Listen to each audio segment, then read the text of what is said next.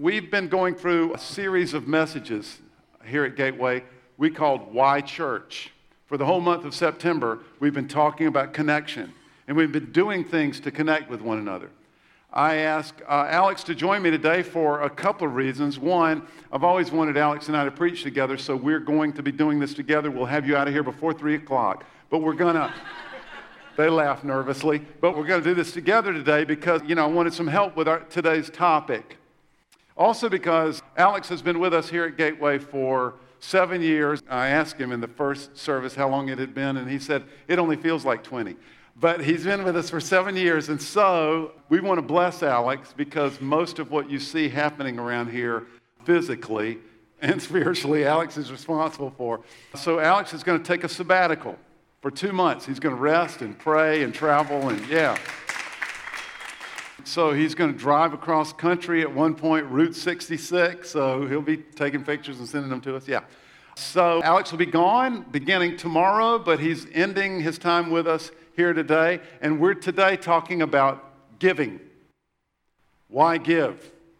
So I'm going to begin with a really compelling and important passage of Scripture for us. But before I do, let me kick it off with prayer. Father, thanks for drawing us together. We don't believe we're here by accident.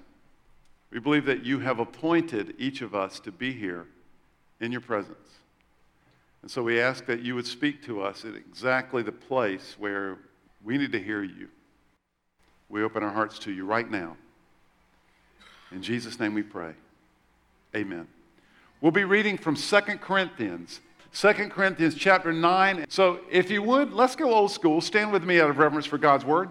2 Corinthians chapter 9. And I'll be reading verses 6 through 11. Remember this. There are other translations that say, this is the point, : whoever sows sparingly will also reap sparingly. And whoever sows generously will reap generously. Each of you should give what you've decided in your heart to give, not reluctantly or under compulsion, for God loves a cheerful giver. And God is able to bless you abundantly so that in all things, at all times, having all that you need, you will abound in every good work. As it's written, quote from the Old Testament, they freely scattered their gifts to the poor. Their righteousness endures forever. Now, he who supplies seed to the sower and bread for food will also supply and increase your store of seed and enlarge your harvest of righteousness. You'll be enriched in every way so that you can be generous on every occasion. And through your generosity, and through us, your generosity will result in thanksgiving to God. You may be seated. All right, so this is a really encouraging passage as you dig into it, but the main point, and it's the one instruction here that Paul gives us, is basically give, all right? So give, and he says, each of you should give. Each of you should give. So he was talking to people who had already made a decision to follow Christ. These were people that were part of the church at Corinth, and he was saying, this is what those of us who follow Christ do. This is part of who we are. It's how we participate with God and what he's trying to accomplish in the world. I may not be able to go and live in a foreign country, but I can give week after week, and some of my money through our church goes to support missionaries who are bringing the gospel and the good news of Jesus to people in other lands. I don't have to be able to do all of that myself. This is how I get to participate. So each of us who have made that decision to follow Christ should give. Now, if you find yourself kind of on the outside looking in, maybe you're not sure whether Gateway is the church for you, or you're not even sure where you fit in the whole landscape with God. You're not sure if you believe all of this. All right, so I think that makes perfect sense for you to not give, okay? That's why sometimes on Sunday mornings when we take up the offering, we say, hey, if you're a visitor, don't worry about the offering. Because really the offering is for us who consider Gateway our church family. If you're new to Gateway and you're kind of beginning to feel like this might be your church family, then I would say, all right, begin to give. Begin to support the work that's going on here. If you're committed to Gateway, if this is your church home, by all means, each of you should give. That's on us. It's kind of like in your family. Everybody has responsibilities. At some point, your kids become old enough to begin carrying out the trash or make a meal once a week. And so this is our responsibility, but it's more than a responsibility. It's a privilege It's just a normal, natural, spiritual practice that every believer gets to do. We get to invest in resourcing the work of God in the world today. Now, we get a little more insight into the way that we should give as we press on in this verse. So we should give, but Paul goes on and he kind of presses forward and he says, but when you do it, you need to do it, first of all, deliberately. So what you have decided in your heart, give what you have decided to give in your heart. So there's a decision. This is not you show up and kind of, I don't know, I'm not feeling it today. It was only a mediocre sermon. Oh, it was a good sermon. Okay, I'm going to give big. Not that kind of thing, but where you make a choice. You think about it. You consider your own finances. You consider the need. You consider the organization maybe that you're supporting. Do they feel like they're a substantial organization? How is their money spent? We're starting our season for our new budget year today. We discuss the budget with our leaders, and then over the next 4 to 6 weeks, anybody who wants more information about how the money is spent around here, you are welcome to that. We want you to be involved in that process. So you ought to check that out. Don't just give money to somebody because they got a sad face or, they're holding up a sign which may or may not be true. We definitely need to take care of people who are poor and under-resourced, but if we're going to give systematically to the work of Christ, then we need to think about it. We need to weigh the need. We need to weigh the organization. We need to look at our finances. We need to pray about it. We need to invite God into that decision. And I think we always need to build in the God factor. That is, I look at my finances and I say, well, this is what I can afford to give, looking at my money and my bills and my obligations. But if I trust God in this, would God give me the ability to maybe expand that a little bit? Could I trust God just a little bit more and give a little more?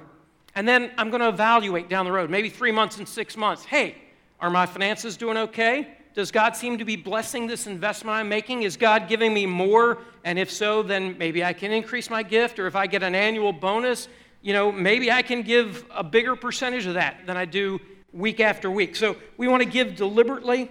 I would always recommend, if you're married, please discuss this with your spouse before you pick a big number. That's just a good way to stay married over a lot of years.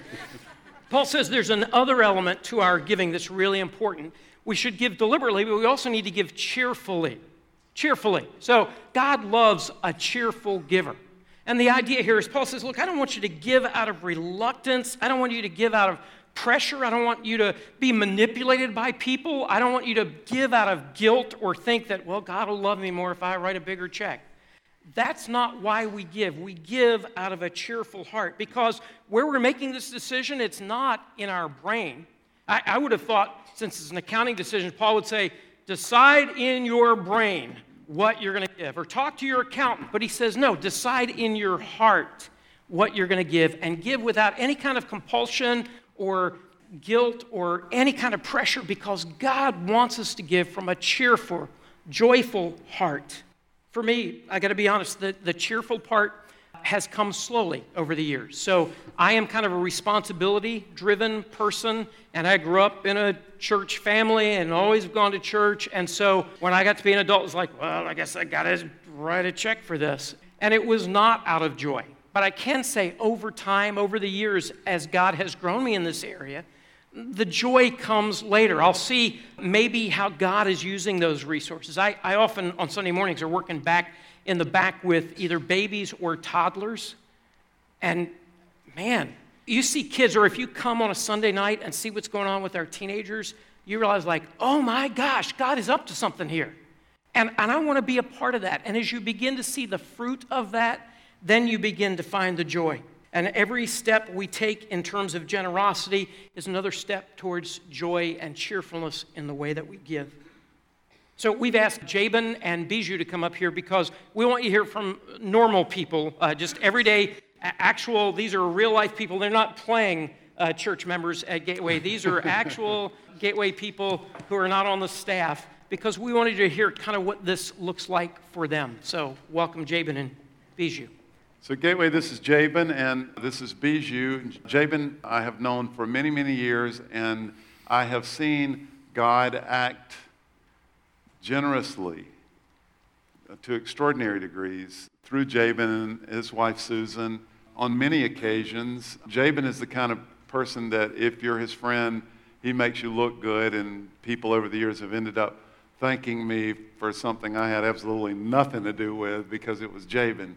I haven't known Bijou long, but I've been able to see Bijou's heart and how generous it is. Bijou came to me several weeks ago with an idea to help an effort in her country. You may hear more about this in the future if we get to the place where we're giving as we should be giving at Gateway. We can help fund this. Bijou, where are you from? Congo. Okay, so more later. Jabin, let's begin with you. How do you decide, Jabin? What does deliberateness look like for you and Susan? Well, when it comes to giving, there are, for us anyway, there are kind of two cases, two different ways we decide things. We have made a habit and a pattern of giving on a regular basis. So whenever I plan my budget, which I like to figure out at least once a year what I'm doing with my budget, I start off by saying 10% of my income is going to the church or to Christ-centered causes. Now that's easy for Sue and I because that's the tradition we grew up in, and so we do that fairly easily. But then there's also the exceptional case where either there's a need that we've become aware of, or the building campaign when we were doing that, where it's something in addition, above and beyond. And we spend some time thinking and praying about that. And then sometimes we hear from God, and sometimes we don't get a clear message and we decide what to do. So this 10% thing, there's an Old Testament teaching where they talk about a tithe. And that word literally means tenth. So in your budgeting process, you take a tenth of what you make and boom, give it. At least, yes. There's sometimes more, and I'm far enough out of date that it may not quite be 10% right now. But so then the extra things that come, Jabin, and I know over the years you have helped individuals or families. So how do you and Susan, an extra thing comes up, what does that look like, the deliberateness? Well, first part, usually when I'm willing to do it, that means God's at work. Completely up front, right? Somebody knocks on the door and says, give me some money for this or that or the other thing, and I say, no, thank you. So when I feel inclined to be generous, for me, that means God's at work. And then when Sue agrees with me, that means God's at work. Okay. Bijou, you came to my office this week and we talked about, you have 4 boys, and we talked about how you are building cheerfulness into their lives. And I wanted you to talk about that a little bit. So, Yes, the scripture says in Proverbs 22:6, train up a child the way he should go, and when he gets old, he will not depart from it. I grew up in the Congo, and in the Congo, in most countries in Africa, even kids give in Sunday school. So parents will give the children something to give to the Lord, just a way to train them that we have to give back to the Lord because the Lord has been very generous to us, and we have to give back. So when I came here and I started having my kids, I noticed that kids don't give to when they go to Sunday school. So I was like, I have to do something about this. I sat down with them and I talked to them like, hey, boys, I think we need to talk about giving. I would like for you guys, when you celebrate your birthday, we're going to have a party. Mommy and Daddy can buy you something, but we can ask your friend to bring something that I can, pick up or identify a need for other children in the Congo that we can send to them.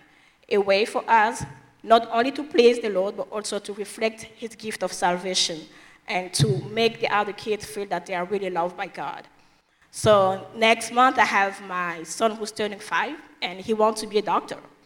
I told him about albinism and how many kids in Africa who are albinos don't have sunscreen. I was like, Ben, there are many kids in Africa who have albinism and they don't have sunscreen. I would like for your birthday to do something. What if we ask your friend to bring sunscreen for the kids who are albinos in the Congo?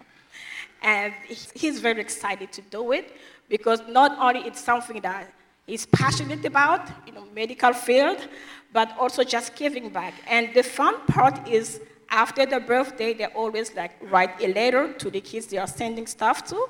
And when they receive the response, you can tell the joy in their face that they've done something that pleases the Lord and that testify God's love. That is awesome. Jordan, wherever he is, Jordan, at your next birthday, we will be collecting stuff to give away and not. Bijou, thank you. Let's give Jabin and Bijou another hand.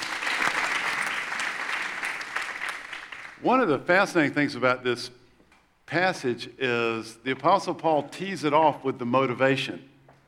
And honestly, it's a pretty selfish motivation. He is appealing to the you part of you. So why should we give? Why give? There are several reasons in Scripture. Of course, we talked a couple of weeks ago about how we give because of our commitment to one another. We also give because God tells us to give. Each of you, as Alex said, should give. More than that, I think we give because it's who we are. We're made in God's image, and He is a profoundly generous God. So we give because it's who we are. But this passage gives us an additional motivation. It says in verse 6, what we might call, Jesus talks about the kingdom of God. We might call this a kingdom principle. Jesus says, if you sow sparingly, and this is the image, of course, is of a farmer out sowing in his field. If you sow a few seeds, you only stand a chance of a few crops coming up. But if you sow generously, you will reap generously. In other words, what you sow in is the universe of what you're going to be able to reap. And you understand this principle.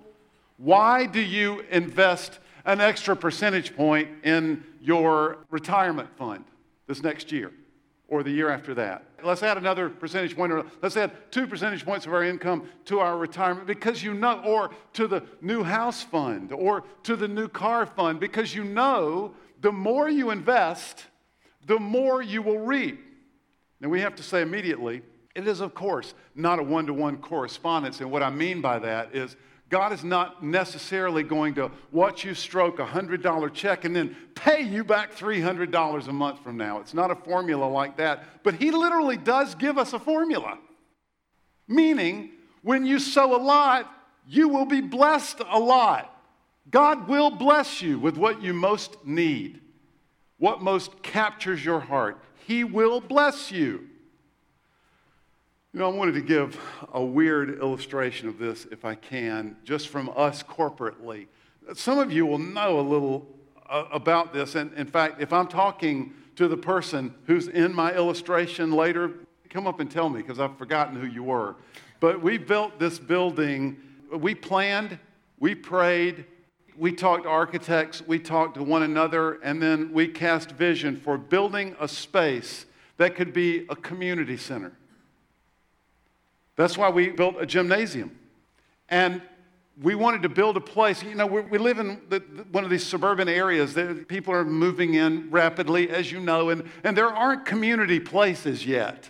I mean, there aren't even enough restaurants, but they're coming. But there's not community space yet. You got the Dulles South Community Center, but other than that, you know, it's basically schools. So we wanted to build a place that could be something for the community, a community center. And you should know that we are filling up this gym Monday night, Tuesday night, Thursday night, Friday night, all day Saturday and Sunday afternoon with basketball and soccer. We've got clubs meeting here. We've got scout groups meeting here. And this is exactly what we designed this building for the community to come in. We also built it for you, those of you who are fairly new. There was a 19th century pastor who has one of my favorite quotations. He said, "The church is the one society in the world that exists for the benefit of its non-members."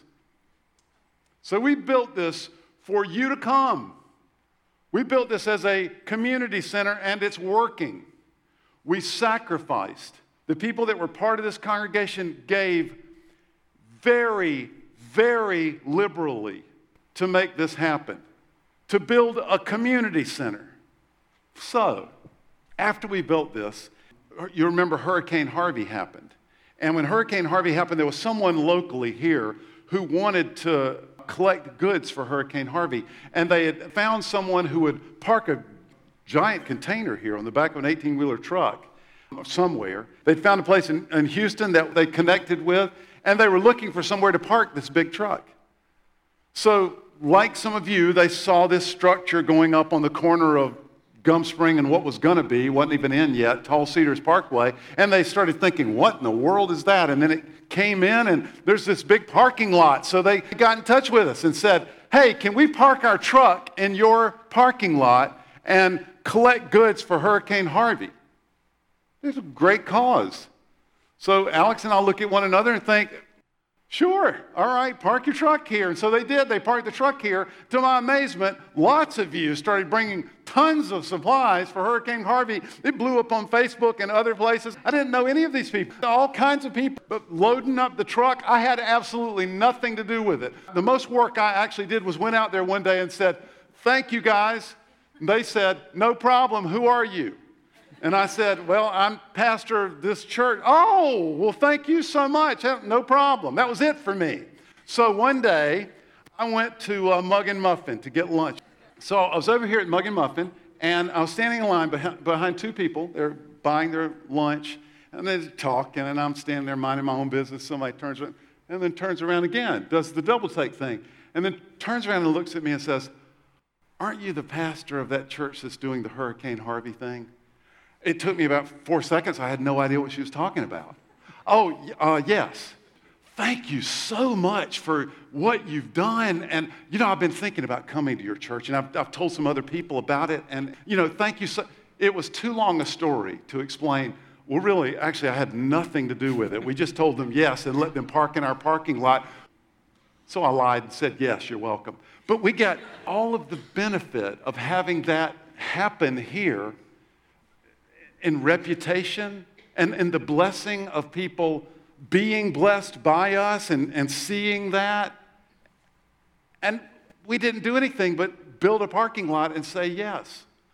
The more you sow, the more you reap. That's why we give. Now, some of you may be going, all right, well, I like the idea. In principle, I want to give, and I want to give generously. But so I look at my paycheck here, and, we got a housing, and so that's a huge chunk of my paycheck. And then we got food, we got insurance, we got the car payment, we got insurance for the car, we got kids' dentistry. There's not much left after I've got these commitments. I've got to keep those up. So how in the world can I give generously? And Paul, fortunately, doesn't just tell us to give, but he explains how this works. How is it possible for us to give and fuel the work of God in the world around us? Verse 10 says, now he who supplies seed to the sower and bread for food will also supply and increase your store of seed. So when we go out to sow our seeds of generosity, we're not doing that just because we're so brilliant. Look at all the seeds we got. Those seeds are given to us by God. He's the one that gave us the brains. He's the one that provided the education, that gives us the health or the intelligence or whatever resources we bring to the table so we get any seeds to take care of our house or anything else. All of that comes from Him. So He blesses us on the front end with more for us to invest in His kingdom. But it doesn't stop there. He takes what we do on the front end, and then He also blesses us on the back end. And He says, I'm going to bless you. Read the last part of this verse. And He will enlarge the harvest of your righteousness. So it's not just giving us the seed to sow and making sure that we have our daily bread, but He blesses us on the harvest side. And when we are willing to use our money and give and fuel His work, then He blesses the outcome also. To use Ed's analogy, it's like, you get, your employer says, we'll match up to 3% of what you put into your retirement account. God does that, but even more so. He's blessing what you're willing to invest on the front end. But who has an employer that says, oh, and by the way, when you retire, whatever you have coming to you in retirement, we're going to double that too. That's the kind of generosity God gives us. So He blesses us coming and going, front end and back end. And then beyond that, Paul gives us a little bit more information with this. Verse 8 says, God is able to bless you abundantly.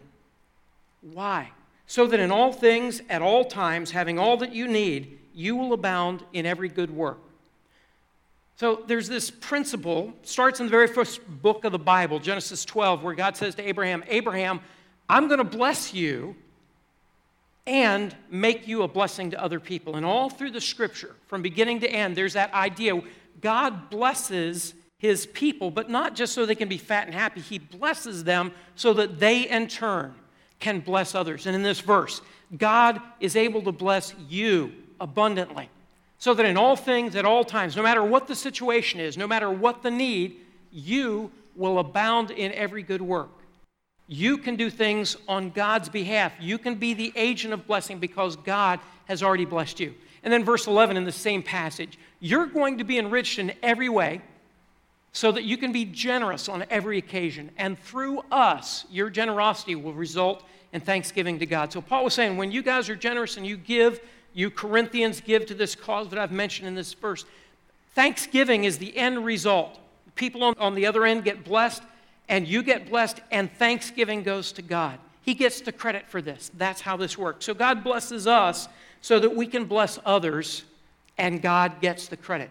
So if you think about Gateway as a church family, in one respect, I guess you could think of it as kind of like some circles. There is a sense in which we have kind of a crowd of people that make up Gateway. There's some other people outside of this that maybe have come once or twice. They might come back at Christmas or later this year when things settle down. And then we've got people that not just come occasionally, but we've got some people that come pretty much all the time. They're in the congregation. And then we've got others that have been coming for a long time, and they're really committed to this. If you're on the outside here, well, it would make sense for you to be a little skeptical. New church, don't know, or they run okay. I'll think about giving. I'll throw in a 10 or 20, when I'm there. So that's fine. That's very much appreciated. But we try to make it a point every Sunday when we take up the offering to say, look, if you're a visitor, thank you for coming. Don't worry about the offering. That's for us. That's for our church family. This is how we get to participate in the work of God that's going on in our lives and around us. So when you become more than an occasional attender and you kind of get to this part where, yeah, Gateway is my church home. This is my place. This is my family. That's when probably you need to be thinking more than just dropping a couple of bucks in every week. This is where the deliberate decision about what you're going to give starts to pay off. And then as you get more involved, you become more aware of some of the needs. And you might be giving to Gateway already, but you find that somebody in your small group has a need, and you can help take care of that need, and you give over and above. For many of us that have been around church for a long time, so I've been a Christ follower since 1972, so that's a long time. My wife and I both grew up in church, kind of like Jabin and Susan. So at this point where we are, it's pretty easy to make our church giving our priority in our giving, but this is different for everybody. Everybody has to make this decision on their own. And you get to decide what you decide, I decide what I decide, and God gives us that freedom. Different people, even in the same family, decide it different ways, and nobody knows what other people are giving around here, by the way. We try to keep that very private. I think there are two people at Gateway, one person who records what the donations are, so that at the end of the year you get your tax statement, and then there's somebody who sends it out. Two people in the whole place that know what individual people give. So we treat this very privately. But I'll give you the way it works for my wife and me. We decide what we're going to give to the church or the ministry that feeds us and that meets our primary spiritual need. So we decide what that chunk of contribution looks like. And then over and above that, we found over the years that we really have a heart for mission trips, and I've had a bunch of people in churches that I've served in over the years that whenever they go on a mission trip, they'll send me a letter saying, hey, I'm going on a mission trip. You want to pray for me? Or you could contribute. So about 10 times a year, I'll get somebody that says you want to contribute. So we give some usually to mission trips. Jill and I, we also kind of find that feeding ministries, like Feed My Starving Children, Stop Hunger Now, programs that get food to people in need. That's something that we're kind of passionate about, so we try to do that. And then there's some other things, like we have a family friend who has ALS, so we put some money in on a regular basis there, or we'll see something on Facebook, or we'll have a coworker, who's in need. So there are other little pieces to this puzzle. My kids, I have a daughter who is 27, and she's taught me a lot about giving. Let me get over here. So she gives to her church. She's a really generous person, and she lives very simply so that she's not wrapped up in money. I'm going to wait until she has kids in college and braces. It gets more complicated, right? So she gives to her church, and then on top of that, she loves setting aside money so that she can help people around her in need. I learned when she was in high school that she would literally smack me if we walked past a homeless person and I didn't give them money. So she has a really compassionate heart, and she likes helping people around her, like one of her friends, if their transmission breaks. She wants to be able to go to her stockpile of charitable giving beyond what she's given to her church so that she has money to help somebody out. My son is 30, and he does the same thing. He gives a chunk to his church, and he decides on that. He sets aside whatever he's going to give to his church, but he really likes that personal connection too. He wants to know the people that he is giving money to. So he's had this long-term relationship with a young man that he met at a homeless shelter 6 years ago. And for a year, he was the official mentor for this boy, and then that commitment was up. But he stayed in touch with this kid who's now 16, and his mom just passed away. So this is an at-risk teenager who Joe has had this long-term relationship with, and Joe and a couple of his friends at church are thinking about, hey, is there a way we could help Davion get to junior college? Because he's smart, but there's no opportunity for him unless we do it. See, 3 different people, same family, but just different ways of handling it. And so you have all the freedom in the world to decide before God what you want to give. But the point is, we want to make it a deliberate decision. We want to give deliberately and cheerfully and joyfully to fuel the work that God wants to do around us. I hope quite a few of you were here a couple of weeks ago because we talked about why we give, and we gave a reason that you don't often hear discussed. And I want to right now, before I leap into this next part, I want to draw on the board again. This is just a gimmick for Alex and I. Tolerate us. I want to tell you why we're doing this. I mean, this is a significant part. We've taken 2 weeks of our Why Church series to talk about giving. That's not because we need to feed the machine. Those of you who are cynical, I don't blame you for thinking that, and you're free to think that. Or let me say, if I'm going to be more honest, third reason, and a distant reason that we're talking about this is because we need to feed the machine. The first reason would be because God tells us to do it. Second reason we're talking about it is because, as we said 2 weeks ago, a kind of our commitment to one another. This is what we do as a church. We give together. We pool our resources to do and to be church.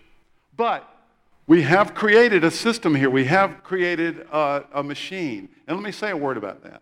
Alex and I talked about this week, and I want you to know that we feel like that what God has built here for us is a Ferrari. And I don't mean the building. I mean you. God has assembled an incredible set of talent and skills and resources, personal resources, interpersonal resources, financial resources. But right now, we feel like the Ferrari that God has assembled is parked. It's idling. We can have people take pictures of us in it, and we look pretty cool, but we haven't yet hit the gas. And I'm going to give you 3 areas of specific need that we feel like we need to hit the gas this year. This is going to be a really challenging year. Wait, parentheses before I tell you that, before I give you 3 areas of need. This past year, we knew for years would be a very challenging year. We were building a building, a lot of stuff was going to happen. We were a small congregation, a congregation that gave very generously and very liberally. And not only so, but we watched our pennies and we collected and we saved a lot of nuts because we knew winter was coming. And so winter came, and by the way, we ate all of our nuts. So we don't have any nuts left. In an organization like this, they'll just tell you accounting principles. You need like 3 to 6 months in savings just to have runway for yourself and safety. So, if a rainy day happens. Well, we had a lot more than 3 to 6 months set aside and saved. We don't anymore. We've eaten all of our nuts. So at this point, I'm saying to the staff, don't spend anything. Don't buy a Coke. We got to wait and see what God is going to do.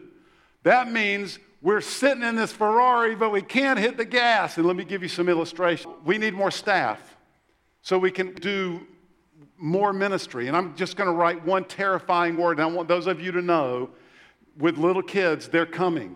Teenagers. We've got a bunch of teenagers in our church that dedicated energy needs to be given to them, and they're terrifying, and they're also strange, so they need a lot of help. And if we're going to deal with our teenagers the way that they need to be dealt with, our teenage students, then we need to give dedicated energy to that. And we've got Moses Altamirano ready to be hired full time, but we can't hire him unless we give. There's also our building. I could list many things here, but let me just give you 3 buckets. Our building. This is a fantastic building, I think you would agree. But it's like the brand new home that you moved into when you bought your first home. Some of you aren't there yet, but those of you who are well past that, you remember when you bought your first home and you moved in and you didn't have enough furniture to fill it up, but the space was beautiful.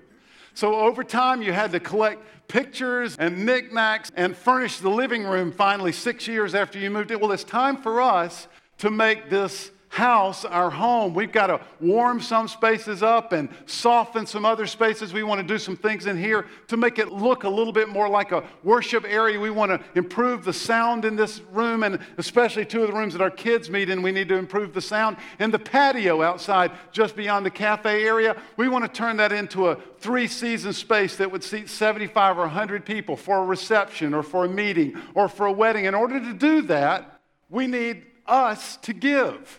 And then beyond that, perhaps most importantly, we live in the wealthiest county in America, which makes us one of the wealthiest places in the history of the world, and we've got to give beyond ourselves.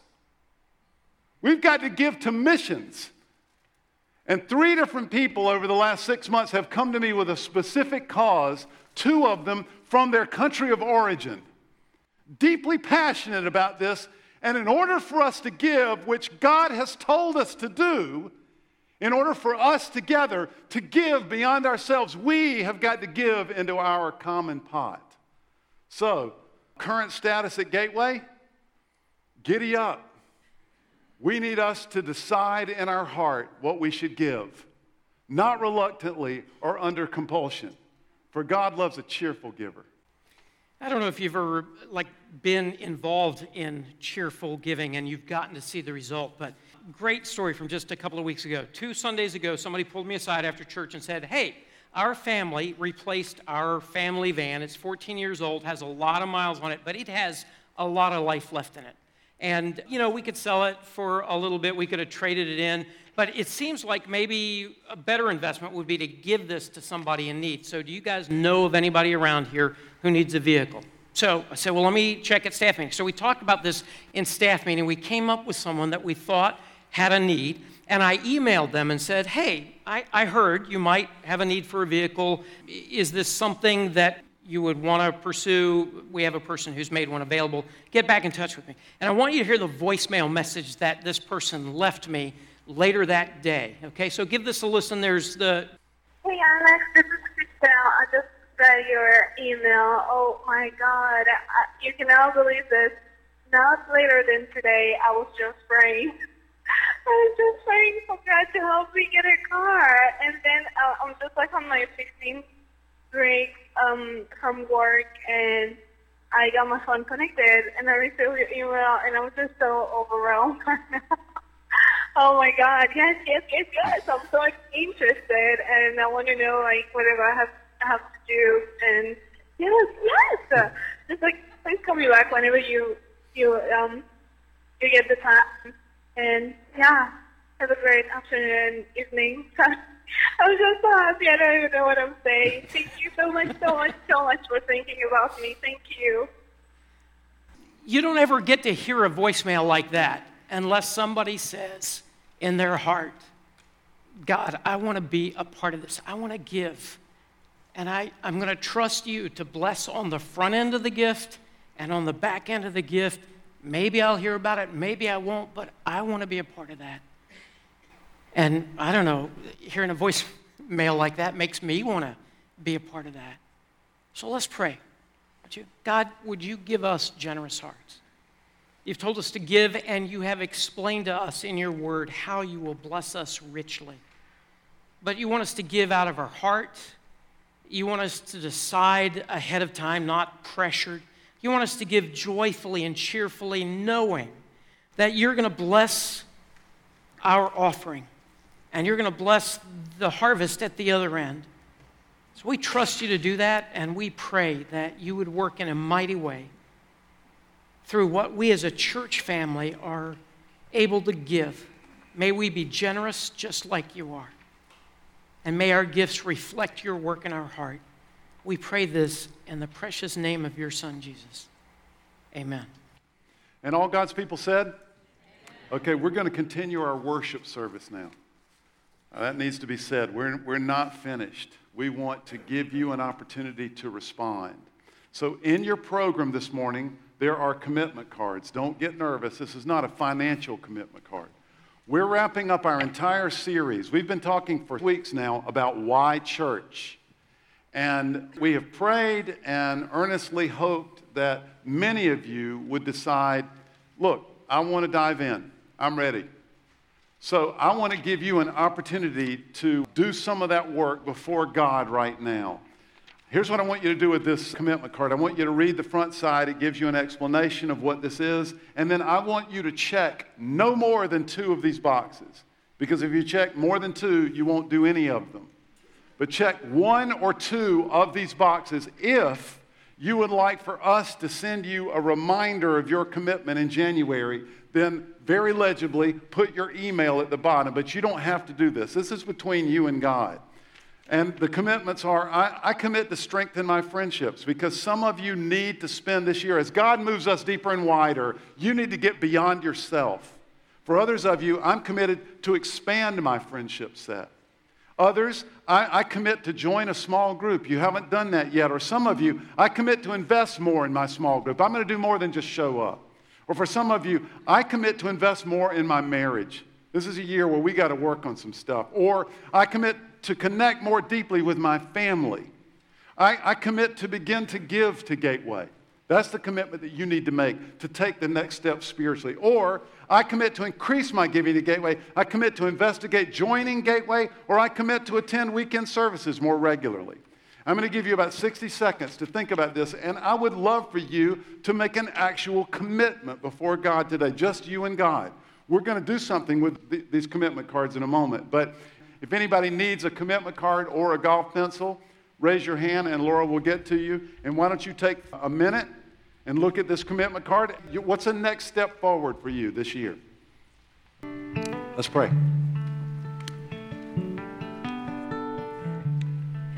God, you are glorious and magnificent and generous and kind. And we are in your debt. And we thank you so much for the call on our lives to be like you, because it's what we are, to give. In Jesus' name, amen. Have a great Sunday.